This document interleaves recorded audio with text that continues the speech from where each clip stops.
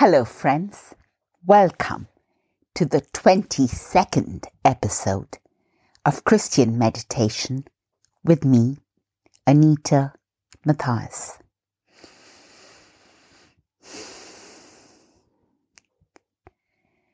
Let's begin to detach from our beloved, broken world and return to the gentleness and the love at the heart of the universe.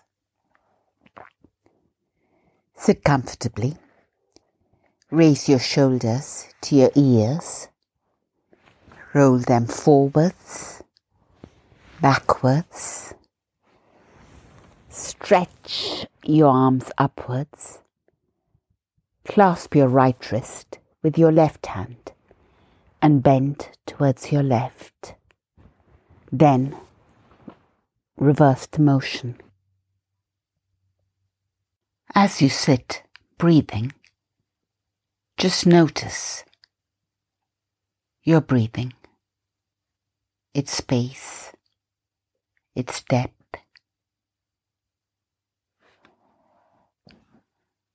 Perhaps place your left hand on your abdomen and notice its rise and fall, and your right hand on your heart. Can you feel it beat? Gradually begin to deepen your breath. A longer exhale, breathing out carbon dioxide and any stress. And then a longer inhale, filling your lungs with oxygen and the love of God, which is around us, like light waves, which is poured into our hearts by the Holy Spirit.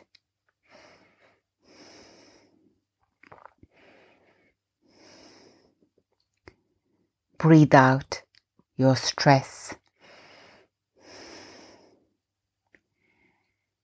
Breathe in the deep peace of the stars and of Christ, who calls himself the Prince of Peace.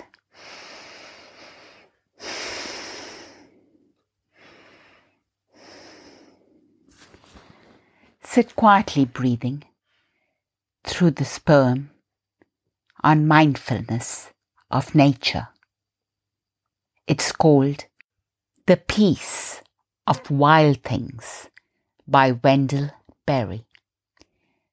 When despair for the world grows in me, and I wake in the night at the least sound, in fear of what my life and my children's lives may be, I go and lie down where the wooddrake rests in his beauty on the water and the great heron feeds. I come into the peace of wild things who do not tax their lives with forethought of grief. I come into the presence of still water, and I feel above me the day-blind stars waiting with their light. For a time, I rest in the grace of the world and am free.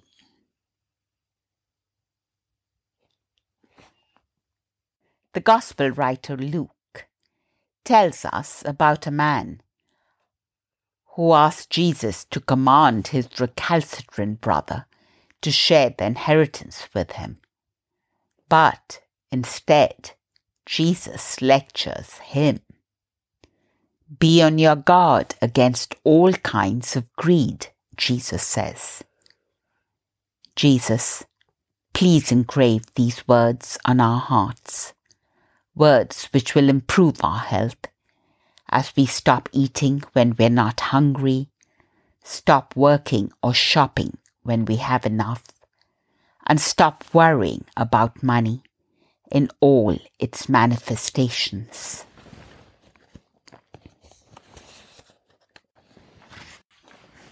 Jesus suggests that we deal with our greed forever and ever more, and our anxiety, by considering the natural world created by God.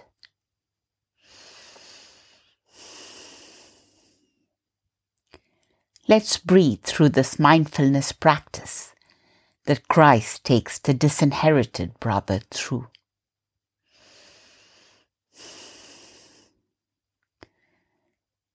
Do not worry about money, Jesus says.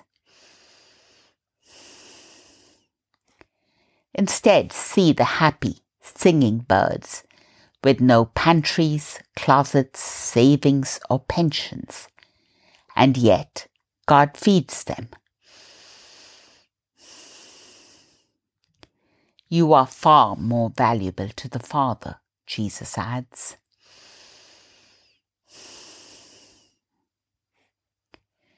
Visualize the naturally beautiful poppies, cornflowers, primroses blooming under the eye of the Father. Jesus says, God will look after us even more.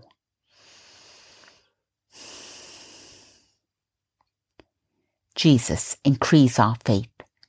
Give us a bigger vision of your love for us. Who of you, by worrying, can add a single hour to your life? Jesus continues. Since you cannot do this very little thing, why do you worry about the rest?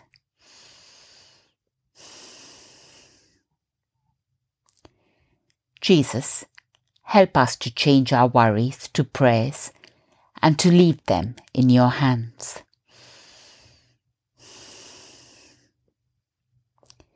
So don't worry about money, Jesus says, for the Father knows what you need.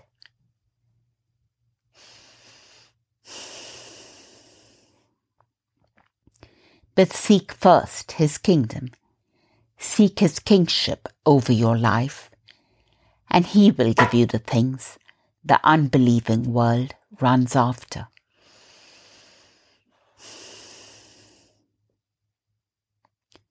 And so, Jesus fills the brother's angry, resentful, helpless heart with energy and purpose. He commissions him, seek first the kingdom of God. Let Christ be king of this minute, this hour, and it'll flood outwards into your weeks, months, years, and decades.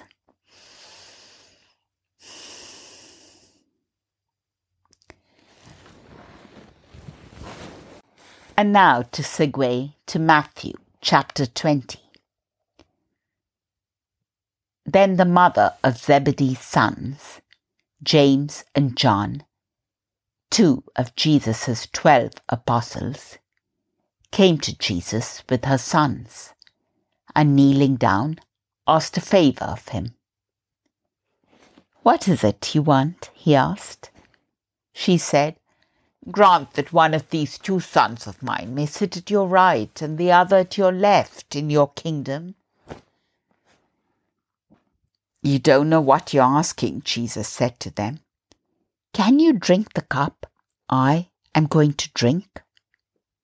"We can," they answered. Jesus said to them, "You will indeed drink from my cup, but to sit at my right or left is not for me to grant. Those places belong to those for whom they have been prepared by my Father." When the 10 heard about it, they were indignant with the 2 brothers. Jesus called them together and said, "You know that the rulers of the Gentiles lord it over them, and their high officials exercise authority over them. Not so with you. Instead, whoever wants to become great among you must be your servant, and whoever wants to be first must be like your slave, just as the Son of Man did not come to be served, but to serve, and to give his life as a ransom for many.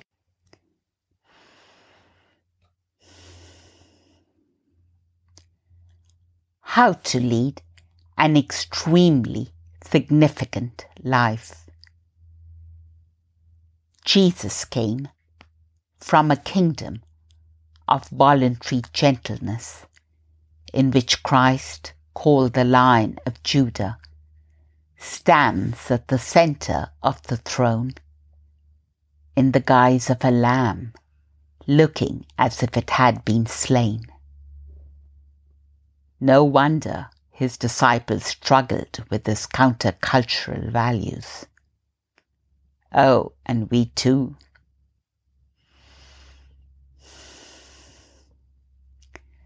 The mother of the apostles, James and John, asked Jesus for a favor.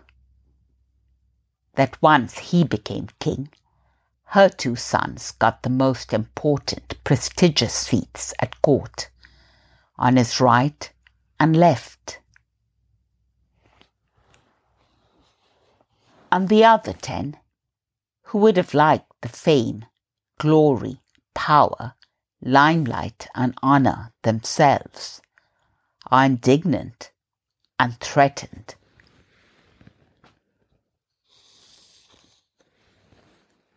Oh, Jesus says, who gets 5 talents, who gets 1, who gets great wealth and success, and who doesn't? That the Father controls. Don't waste your one precious and fleeting life seeking to lord it over others or boss them around. But in his wry kindness, he offers the ambitious 12 and us something better than the 2nd or 3rd place.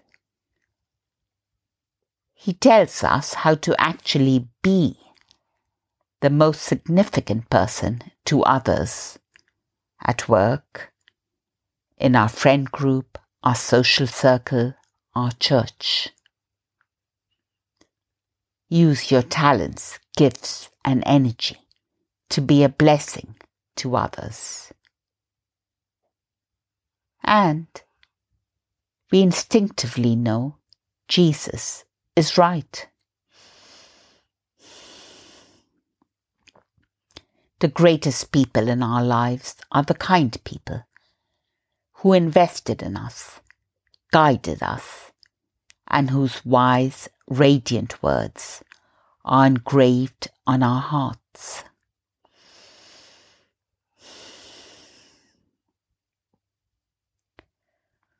Wanting to sit with the cleverest, most successful, most famous people is the path of restlessness and discontent. The competition is huge. But seek to see people, to listen intently, to be kind, to empathize, and doors fling wide open for you, you rare thing. The greatest person is the one who serves, Jesus says. Serves? How? By using the 1, 2, or 5 talents God has given you to bless others. By finding a place where your deep gladness and the world's deep hunger meet. Writers, write what is a blessing. Entrepreneurs, let your products bless. And serving includes hospitality, walking with a sad friend, tidying up a house. And that is the only greatness worth having, that you yourself, your life, and your work are a blessing to others, that the love and wisdom God pours into you lives in people's hearts and minds and blesses them. May the Lord bless us as we seek to follow him. Amen and amen.